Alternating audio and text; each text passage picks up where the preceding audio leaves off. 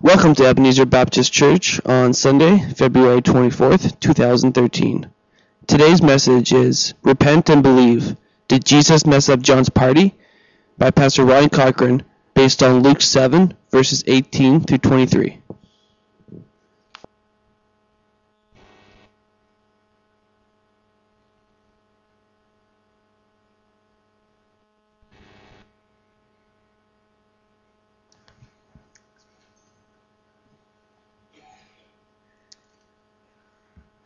Before we begin our sermon today, I wanted to give you a bit of a heads up about what our sermon is going to be on next week.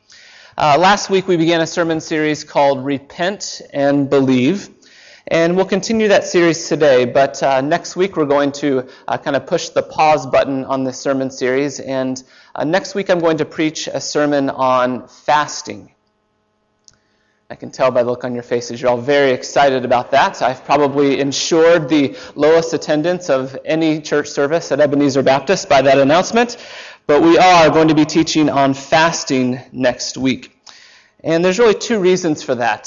First, this is the season of Lent, and fasting is a common practice in the Christian tradition during the season of Lent. And I'm going to be talking about why fasting is a Christian practice and why it should be practiced not only at this time of the year, but as a regular practice in our lives. The second reason I'm going to preach on fasting next week is that the leadership would like to invite you to fast at some point over the next couple of weeks as we prepare for these discussions that we're going to have on March 9th. Throughout the scriptures, we find God's people coming together to fast during times when they want to express to God that they are serious about acknowledging their dependence on Him.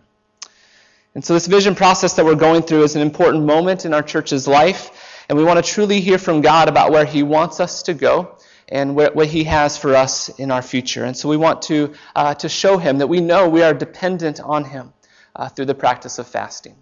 And so next week I'll be preaching a bit about fasting and how that relates to our own personal walk with God, as well as specifically to this process.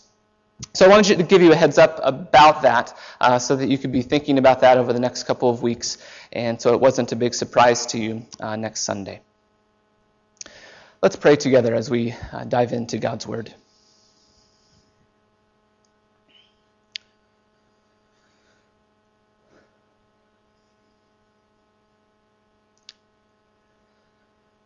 God in heaven, we thank you for this story of John the Baptist and his sincere doubt and questions about who you are.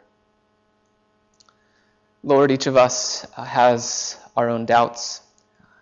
Each of us has places in our heart that are cold towards you. And so, Lord, I pray that as we hear this word, as we discover how John the Baptist was called to repent and to believe, Lord, that we would do the same. We ask these things in the name of your Son. Amen. May the Lord be with you. Amen.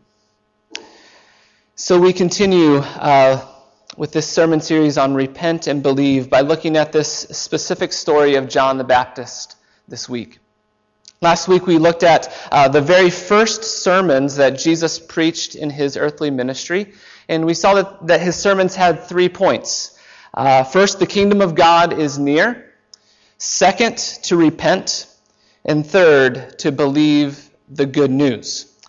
And so by way of just a very brief review of what we talked about last week, I want to just summarize what we talked about these 3 points last week. The kingdom of God is near. The kingdom of God was the idea and the hope that motivated Jesus' life and ministry. The coming reign of God is now near in Christ. The coming reign of God is now near because I am here. That is what Jesus said to his disciples, and it's what he tells us today. The kingdom of God is near because Christ is here. And Jesus' whole ministry focused on communicating this idea of the kingdom of God. He taught about the kingdom of God a lot. He usually did that through parables. And we also talked last week about how he demonstrated the kingdom of God in his ministry.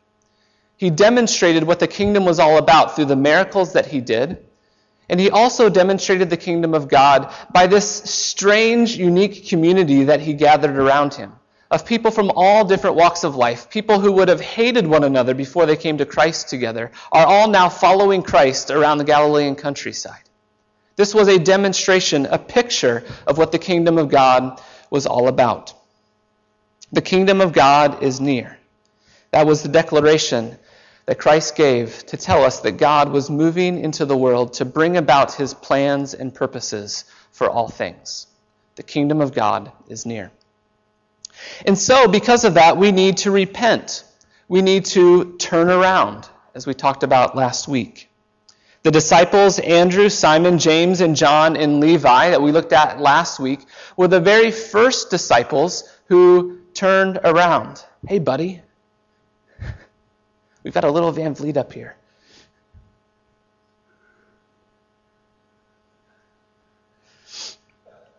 These disciples were the very first people who heard the message and who repented. And what we see in their example of repentance is that repentance is not only about turning around or turning away from individual bad things that we do. I think that that's often the way that we think about repentance. That we know that we're doing this thing, we're doing this sin, and so we turn around, we move away from it. But in these early stories of repentance, certainly repentance would have required that. But even before that, these disciples had to make a decision that their entire lives were to be reoriented around Christ. Their entire lives were to face Christ and to follow him. And as we do that, as we repent and orient our entire lives around Christ and his purposes for us, then Christ will do the work in us of taking care of these bad things, these sins that we do. But first, repentance is about this decision to face Christ and to follow him. And finally, Jesus says that we need to believe. And what we see in the examples of the early disciples is that believing is not simply hearing about some message, hearing some truth and saying, yeah, I think I agree with that in my head. What it means is that we are going to take action by placing our whole weight. Everything in our lives is going to be placed on Christ. We are to order our lives around Christ and towards this repentance that we have done in him. The kingdom of God is near. Repent and believe the good news. So today we're going to look at a moment in John the Baptist's life where he is faced with the reality of the kingdom of God, and where John the Baptist is called to repent and believe. Because John the Baptist discovers, as he's hearing about Jesus' ministry, that the kingdom of God was not what he expected. John the Baptist, the great prophet, the one who was anointed by God to prepare the way for the Messiah, this great man of faith, when he encounters the invitation of the kingdom of God that Jesus is talking about and that Jesus is living out, this is not what he expected. And he needs to repent and believe. If you remember a couple of months ago, the week after Christmas, Pastor Isaac preached a sermon titled, "The Baptist is Coming to Ruin Your Party." This is a great title for a sermon right after Christmas. In that sermon, Isaac reminded us that in the early ministry of John the Baptist, that he calls us to repentance, to wake up and to realize that the incarnation of the Son of God, the fact that Jesus is now here with us in the flesh, is not only an occasion to celebrate. It's also a moment of crisis in our lives. It's a moment that calls us to question how we're living and whether or not we will follow this one called Jesus or not. His ministry, John the Baptist's ministry, was about repentance. When I was growing up and we had a long car ride, I always remember really enjoying Paul Harvey. Does anyone remember Paul Harvey on the radio? Okay, there's a few of you. Paul Harvey, he was a great storyteller. That was really what Paul Harvey did so well. And one of the things that he would do in one of his segments on the radio was to take a very famous person or to take a very famous event that everyone knew about. And he would tell us the background of that story, or would tell us everything that led up to that story, or would tell us everything that happened afterwards. And at the end of his segment, he would always say, "And now you know the rest of the story." Luke 7 is the rest of the story in John the Baptist's life. After the local Galilean newspapers forgot about John, after everyone stopped talking about him, after he disappeared and was in prison, John the Baptist's life continues on.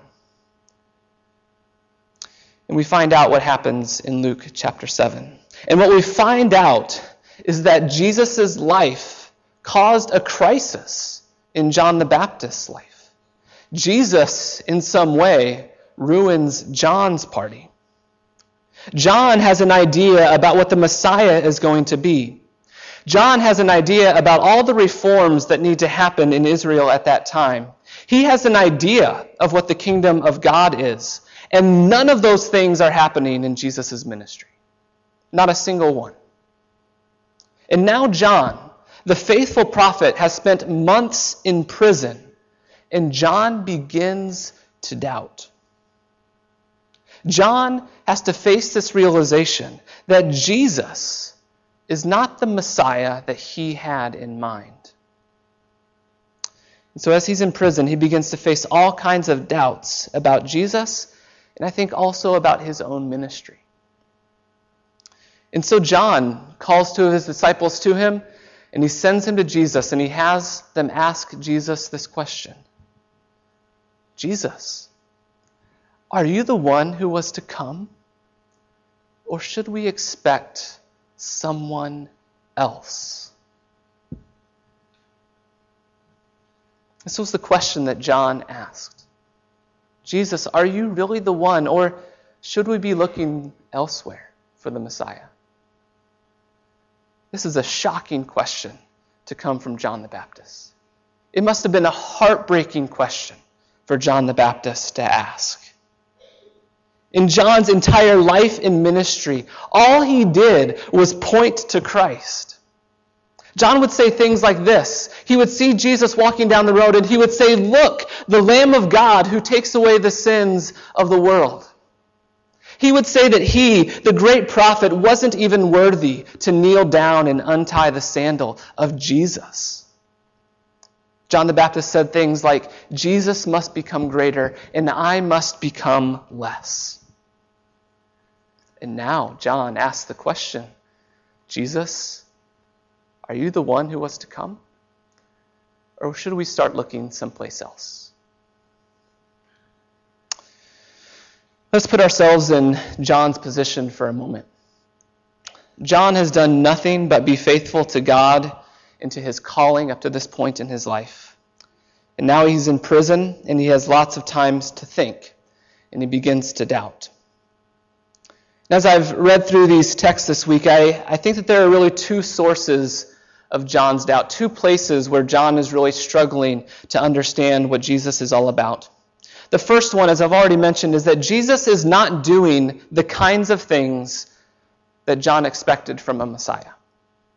If you look at John's ministry, John very much wanted to reform Israel's leadership. He saw them as being very corrupt, and he called them out on their sin and called them out on their hypocrisy. John directly challenged the leadership of Israel. He challenged the spiritual leadership of the Pharisees and the Sadducees. These are the guys that he called a brood of vipers. He sees corruption in these religious leaders, and he calls them to repent, and he warns them that the axe is at the root of the tree. And I want you to remember this image. I'm going to come back to it throughout this sermon, that John warns the Pharisees and the Sadducees that the axe is at the root of the tree. John believes that the Messiah is going to come, and he's going to go to the root of the tree, which he believed was Israel's leadership, and he's going to cut it down. He's going to go to the root, and he's going to cut down Israel at its root and destroy the whole tree. John challenges these religious leaders in Israel. Not only does he challenge the religious leaders, he also challenges the political leaders, which is why he's in prison now in the first place. John has challenged Herod Antipas, the king at that time, because he married a woman named Herodias, who had been his brother Philip's wife. Herod Antipas and Herodias both left their spouses in order to be married together, and John saw this as a terrible thing for the king of Israel. And so he challenged them and he called them to repent. Of course, kings don't like prophets who call them to repent, and so Herod Antipas sends him to prison.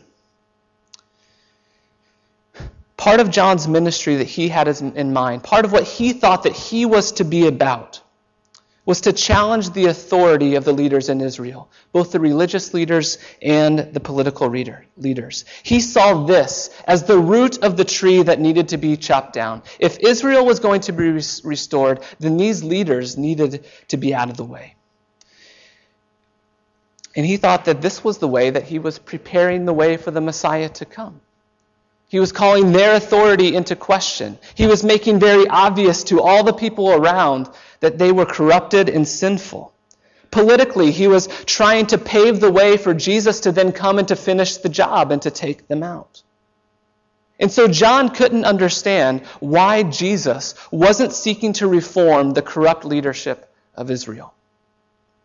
Jesus did challenge the Pharisees and Sadducees, and he even had some words for Herod. But never once did Jesus try to remove them from their place of authority. The axe was at the root of the tree. But John was wrong about what the root of the tree was. The root of the tree that needed to be cut down was not the leadership in Israel. It was something else. So we'll get back to that. But that was the very first reason that John asked his question. Are you the one who was to come, or should we expect another? Jesus wasn't doing the kinds of things that he expected from a Messiah. The second reason, I think, was very personal. The Messiah was supposed to come and set the captives free. And here's John, the most faithful captive of all. And he's been in prison for months. And Jesus does nothing about it. The kingdom of God is near. This isn't what John had in mind. So John naturally, I think, begins to wonder about who Jesus is. You can only imagine the kinds of questions that John began to think about. Why is God allowing this to happen? Haven't I been faithful? Haven't I been anointed by God? Haven't I done exactly what God told me to do? I spent years in the desert, alone, praying to God, seeking to only listen to him. And now why is this happening to me? He was a man of faith, a man who believed in God and tried to do everything that God called him to do. So now that he's done it, why is he in prison? I think that may have been one of the lines of questioning that's going on in John's mind. But I think there's also another one, maybe an even more likely scenario from what we know of John. I wonder if John began to wonder if he had been wrong about Jesus all along. And I think that's what begins to break John's heart. There were lots of false messiahs running around Galilee at this time.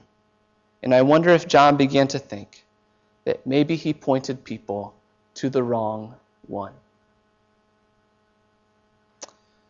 Maybe I didn't hear God. Maybe I pointed people the wrong way, and now I'm in prison, and this is God's judgment on my life. I don't think John was surprised that he was going through suffering. He was a man who was very well acquainted with suffering. He disciplined himself very intentionally to be prepared for suffering.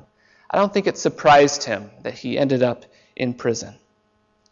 And so while I think that may have been a question for him, why he was there, but really I think the thing that really bothered John, the thing that really broke his heart, was this question of whether or not Jesus was actually the one. That whether or not his whole life in ministry had been a sham because he pointed to the wrong Messiah. Maybe he had made level the wrong road. Maybe all that work was for nothing. In fact, had led people the wrong way. And so John, as he has these doubts, he has to know, Jesus, are you the one? Or Is there someone else that we need to start looking for? You can only imagine John's entire life being lived so that he could see this Messiah come and do the things that he hoped for, and now none of it is happening. You can imagine the despair, the hopelessness that would cause him then to ask the question, Jesus, are you even the one at all? Jesus was not the Messiah that John was expecting. In some ways we see that Jesus may have been a disappointment to John. And so Jesus was not the Messiah that John wanted, but John will discover that Jesus is the Messiah that he needed, even if he was not the one that he wanted. That Jesus is the Messiah, the Savior that all of us need, even if he's not the one that we want.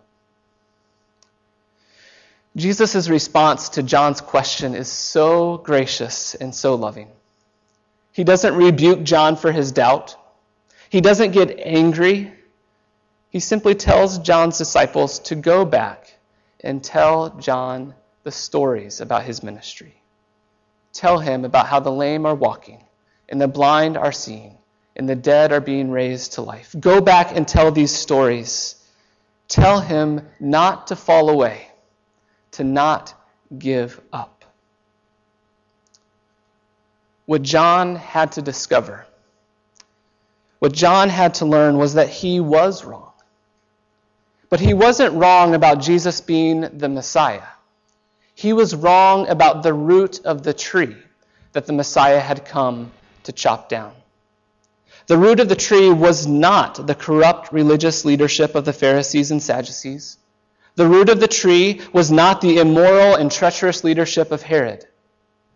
The root of the tree that needed to be chopped down is the rebellious heart of every human being.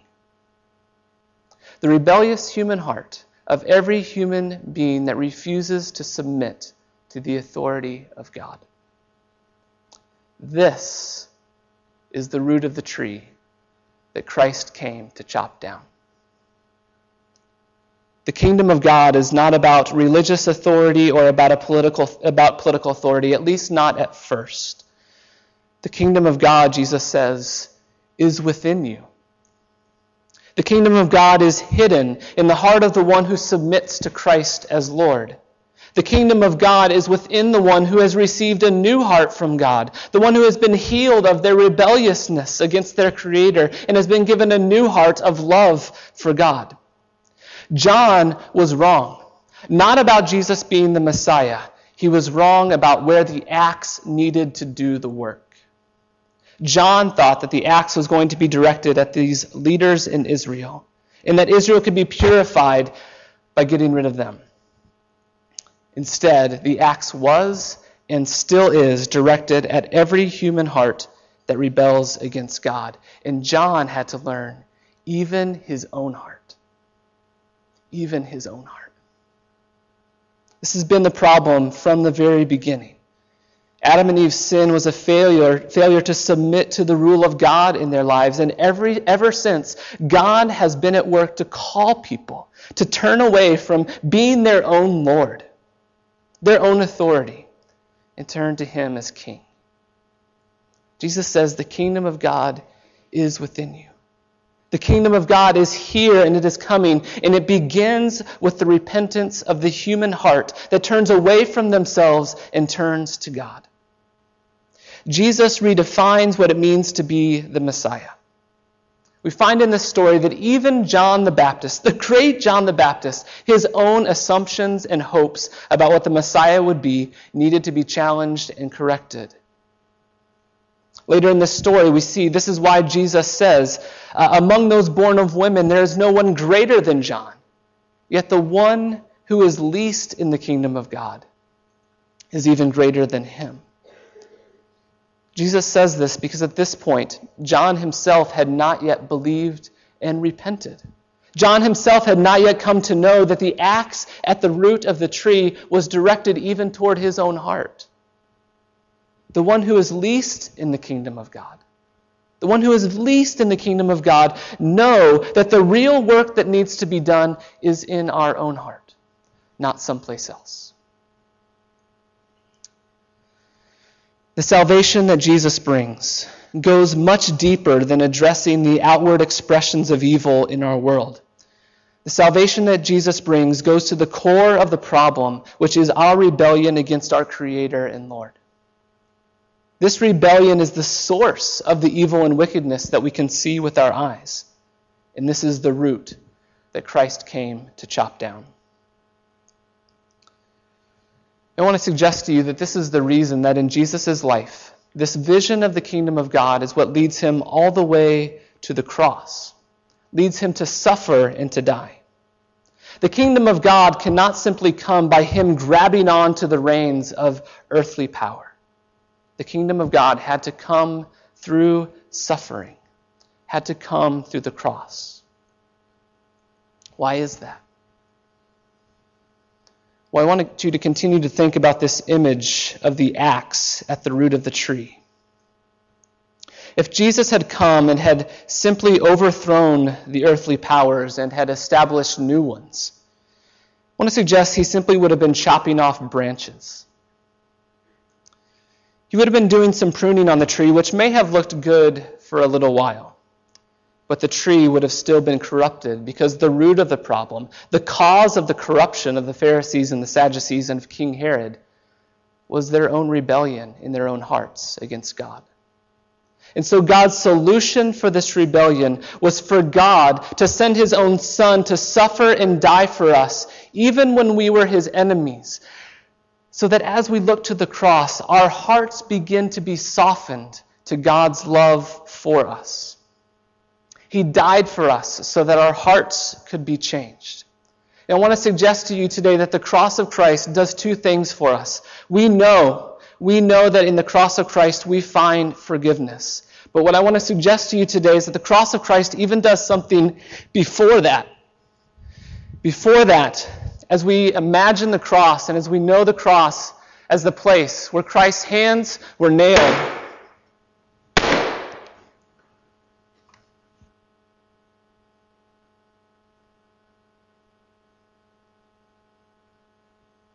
the cross, we see the love of God the Father for us.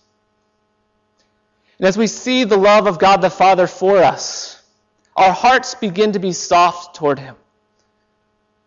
We have rebelled against him. Our hearts are hard towards him. And the cross is the place where we see the love of God the Father for us. And when our hearts become soft to him. And it's only when we are open to that, that we then can kneel before the cross and receive the forgiveness of the Son. We have to receive this vision of the cross that is the image, the picture of the great love of God for us, even when we were Christ's enemies. The axe is going to the root of the tree, and the root is our own hearts. The kingdom of God is near. Repent and believe. Let's pray.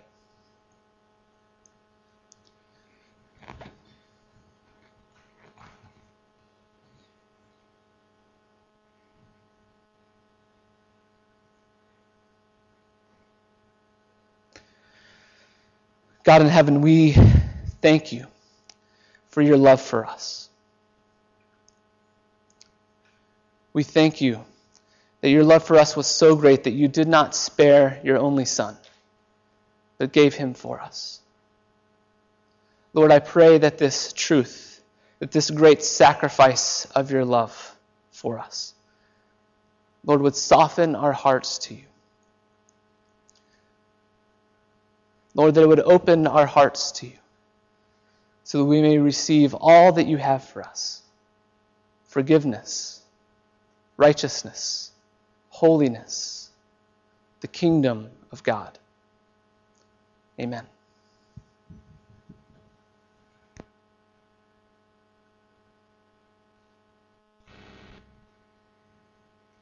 Let's stand at this time and sing, How Deep the Father's Love for Us.